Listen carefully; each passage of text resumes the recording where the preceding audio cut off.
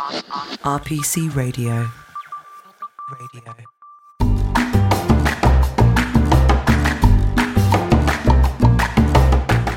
Hello, and welcome to Money Covered, a podcast from RPC aimed at those dealing with complaints and claims in the financial services sector.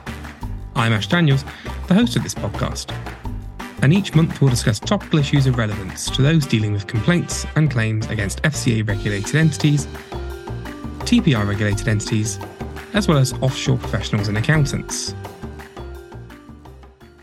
Good morning, good afternoon, good evening, whatever time you're listening. Thank you for joining us today. Today I welcome back David Allenson. Now, David, our most recent conversations have typically tended to revolve around dad duties and toilet training puppies, all very glamorous, I'm sure you'll agree. But today we've decided to discuss something a little more suitable for Money Covered, and that is pension drawdowns. Although at this stage, if anyone does need toilet training puppy tips, I'm probably your man. Yeah. How is it going in general? I can sympathise with Ash on the toilet training thing. I've got 2 dogs myself, and one of them a year and a half in is still not fully toilet trained. So any tips, you can pass them my way if you'd like. It's okay. I think if it could stop raining, that would probably be good, because my dog seems to have a phobia of anything wet. So the grass, the rain, which makes going outside and toilet training fun in mid-March. But we are where we are. You wonder why we do this to ourselves sometimes, doesn't it? Absolutely. But welcome back to Money Covered, to Season 2, David, your first appearance of Season 2.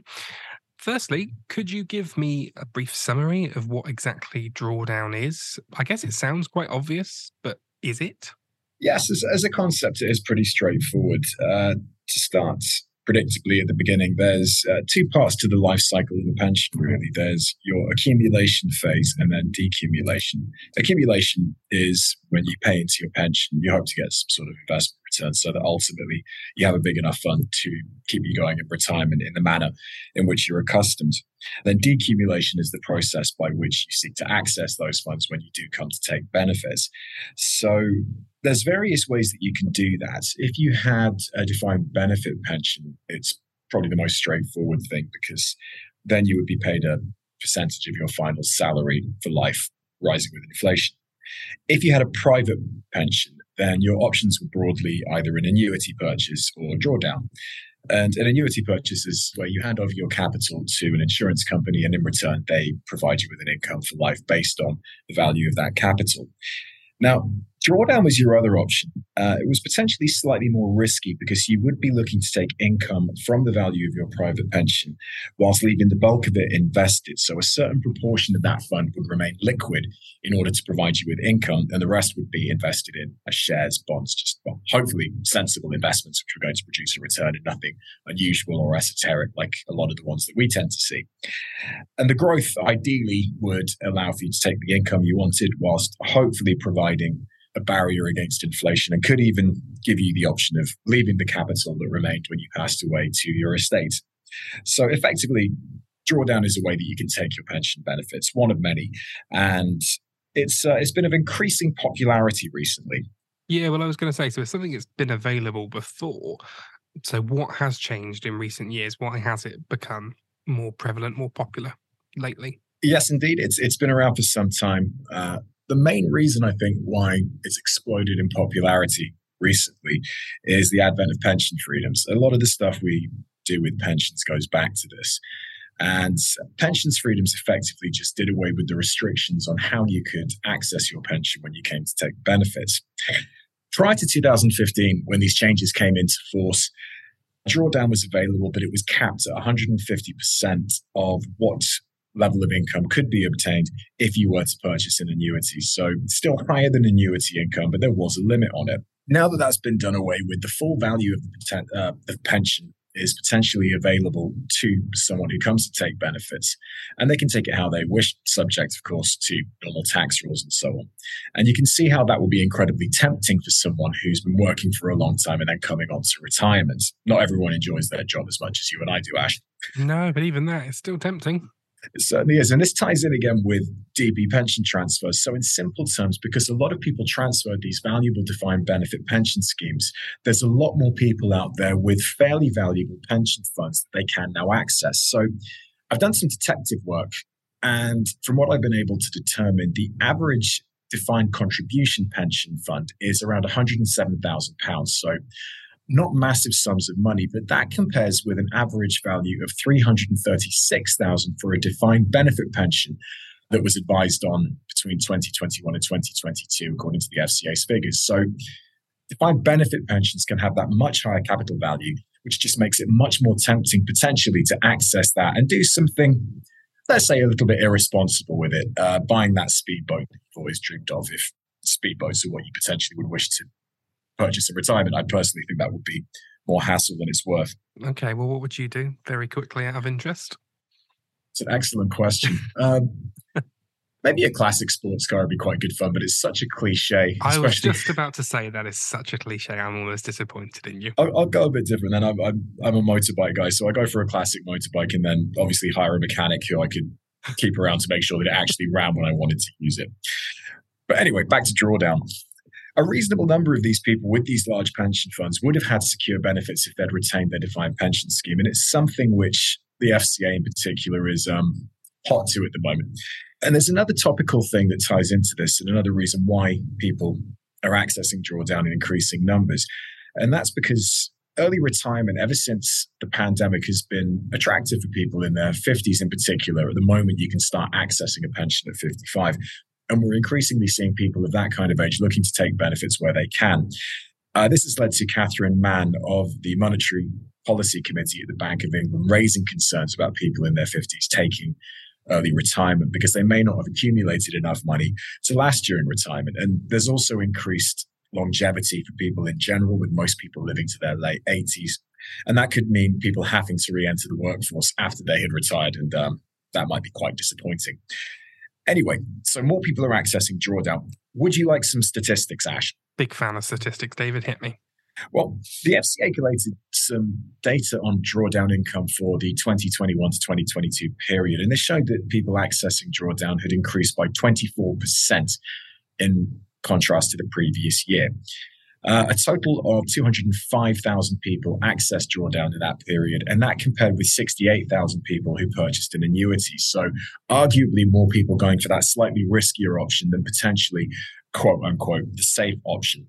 But the risk in a nutshell with drawdown, which is a great opportunity for a lot of people, and if it's done properly can be an excellent way to fund your retirement, is that going back to the classic car, motorbike, speedboat thing, people can make rash decisions. And I think as a species, we're not necessarily the best at looking out for our own long-term well-being or really grasping long-term consequences. So yes, it's been around for a while, but the combination of pension freedoms and DB transfers has put a rocket under it. Do you think we're going to be seeing an increase as a result of the cost of living crisis? You know, times are harder. Actually, maybe it's a more attractive option for people just to free up some cash. That is potentially, I think, a real concern. And this ties in with some concerns that the FCA has about later life income in general. Another thread of that is lifetime mortgages and equity release, which is people accessing money from either their property or a pension that maybe they should be leaving where it is so that it can grow. And if you're starting to access a pension to pay normal living expenses, perhaps while you're still working, then it's potentially not the best option to fund yourself in retirement. No, absolutely. It's not a good sign if you're having to take money out of your pension whilst you're still putting into it. But maybe it's my experiences, I guess, of the number of pension claims that we see as a team, but it sounds quite open to problems. So how exactly is it regulated? What are the FCA having to say about it? Are they fans? Are they sort of taking the DB view where they're hating it and coming down hard? Well, it's a hot issue for the FCA. But they're still very much at the information gathering stage with this at the moment. But they've been taking an increased level of interest really since pension freedoms. Before then, it was the case that you would either take your defined benefit pension income or you would probably purchase an annuity. And there was a requirement that you had to use your residual fund to purchase an annuity at a certain point in time. So fewer options for people. And I guess from the regulator's perspective, therefore, less scope for people to make the wrong decision. But they are looking at this now, and that's a natural follow-on to their work with DB transfers. Again, more people have transferred pensions, some of considerable size, who will be investing them and looking to access them at some point. And the FCA published a retirement outcomes review in June 2018. And the objective of that was to look at retirement income post-pension freedoms, again, as part of their work into later life income. Now, post-2015, we obviously had a lot more people with those significant DC schemes. And the FCA data shows that between October 2018 and March 2020, the average size of a DB scheme advised on was 336,000, as I've mentioned, and there were 26,000 such transfers in 2021 to 2022, according to the FCA's data. And that was after the peak time of people transferring pensions. So again, a lot of people who've done this, large sums of money, big area for potential concern. Now, the policy statement that the FCA put out noted that in light of pension freedoms, the decision for what people were going to do had become more complex. And people tend to choose the path of least resistance with these things. I read a brilliant statistic, which I obviously can't verify, a while ago, saying that you're more likely to change your allegiance as an adult to a football club than you are to change your bank account, which just shows how easy it is to fall into habits and not to necessarily look at what might be the best option for you. So, as an Arsenal fan, I can fully understand that position. I guess an area I can't comment on. It's an ongoing joke in the team is my lack of football knowledge, so I'll just keep completely quiet. I thought Arsenal were quite good at this. We're having a very good year, but it's not always been the case. Well, I'm happy for you. That's good. Long may it continue. But people will often sleepwalk into retirement without really considering what they're going to do. Some of the concerns the FCA raised were people being charged high fees, leaving their funds invested in cash, which is not going to produce enough of a return over the lifetime of the fund to support them in retirement.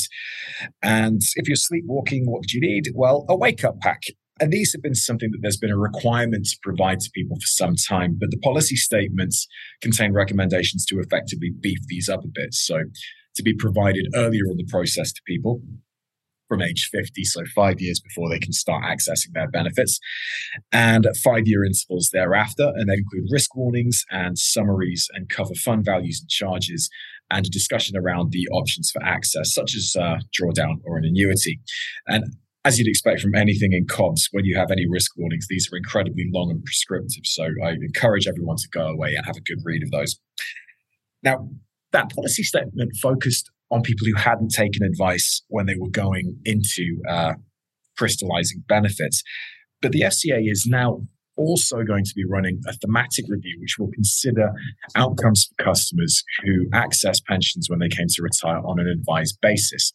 Now, a thematic review is a review that the FCA will commission when they've got concerns about a particular area of advice or product, so that they can gain information and decide what action they want to take next. And they announced this review in January 2023, and we're expecting the results of it in, I believe, the third quarter of this year. So not too long to wait. As I get older, time increasingly goes quickly, so the anticipation will not last for too long. But anyway, it's covering advice, as I mentioned, and the FCA's data says that about 33% of people accessing pension funds took advice. And whilst not all of these people would have gone into drawdown, 705,000 people accessed pensions for the first time in 2021 to 2022. So based on the proportion that are taking drawdown, that's about 205,000 people. And based on 33% receiving advice, that's a lot of advice being given. So potentially a lot of scope for the FCA to gather information and potentially find issues.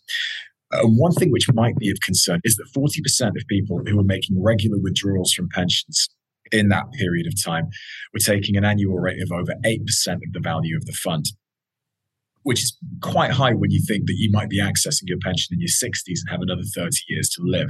There's a rough rule of thumb that you should withdraw 4% when you first come to access a pension, increase that in line with inflation, and then continue to take income at that level throughout retirement. And then the money should last for about 25 years again, rough rule of thumb.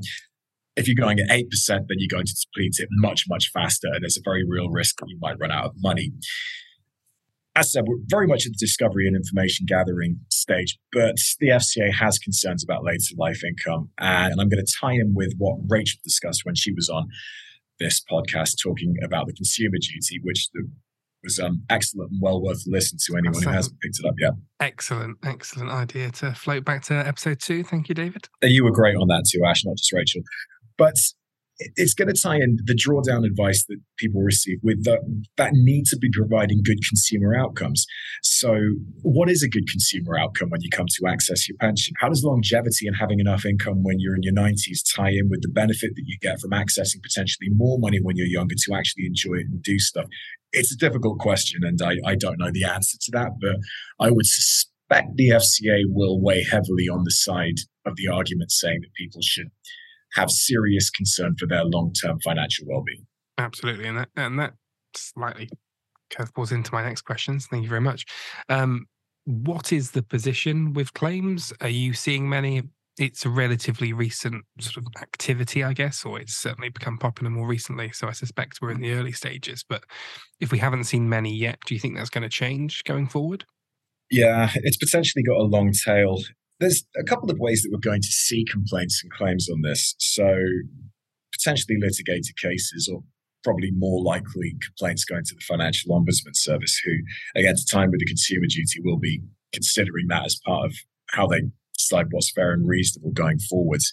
But perhaps more immediately, we might see complaints arising out of the FCA's thematic review. It could be firm-led past business reviews, potentially the use of a skilled person under Section 166. If the FCA spots concerns with advice given by a firm, they may be looking for fallback, going into potentially risky investments if they're not receiving proper cash flow forecasting when they come to access their pension, so they can assess the risk of running out of money. That could lead to isolated or potentially wider reviews of that advice, which is likely to be quicker. Normal complaints and claims are going to be longer tail, and we're probably not going to see a lot of those until people start to run out of money or markets drop, which has happened in the past few days. We're recording this on is it the 13th or the 14th today? 14th of March today. 14th of March, thank you. After markets have taken a bit of tumble. So if you see something consistent on that basis, you could lead to people arguing that it wasn't the right decision for them to take drawdown. Obviously, decreased returns mean you're more likely to run out of money. And another concern that we potentially have at the moment is that annuity rates are pretty high at the moment compared to where they've been in the past 10 years at least, probably more like 15. And in very simple terms, what that means is that your same amount of money can buy you a much higher level of income now than it would have done a year or two ago. And that's great when you're calculating redress on defined benefit pension transfer cases, because it costs less to replace those benefits.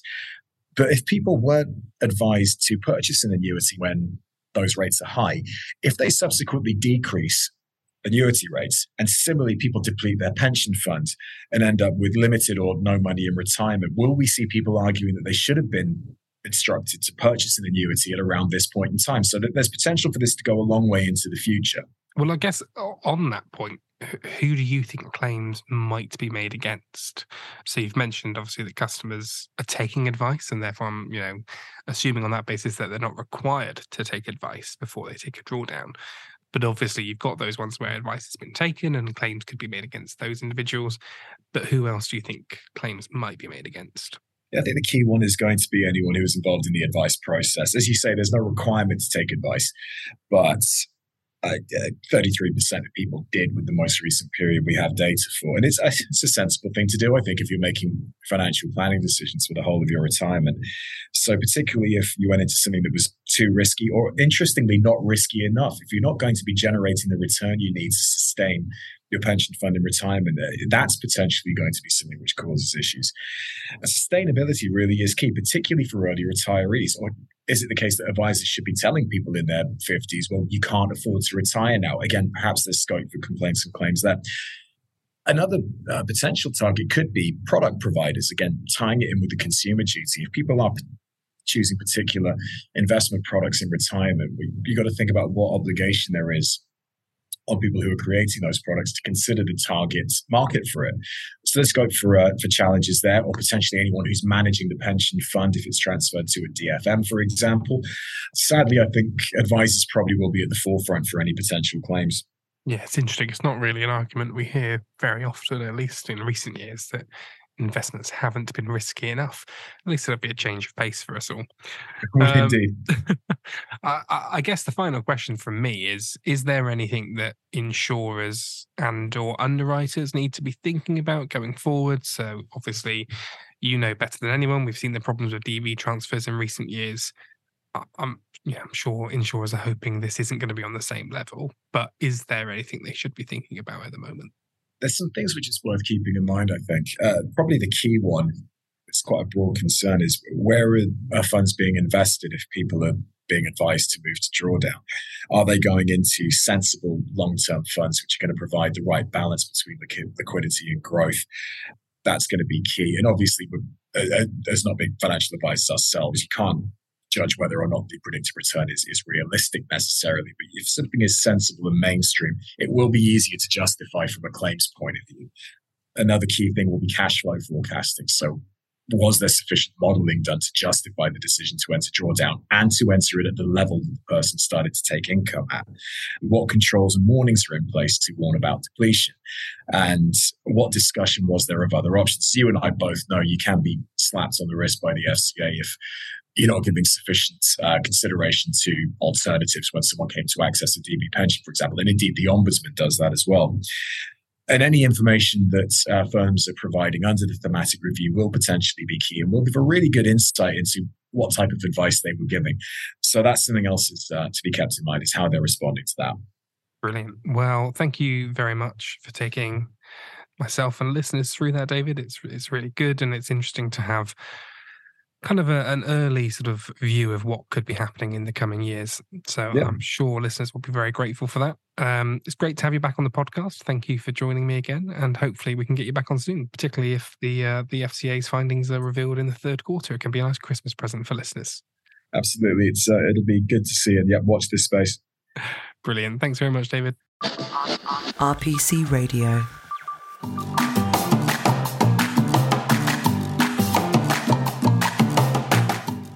We hope you enjoyed this podcast and that you'll join us again next month when we'll be discussing the hot topics in the financial services sector.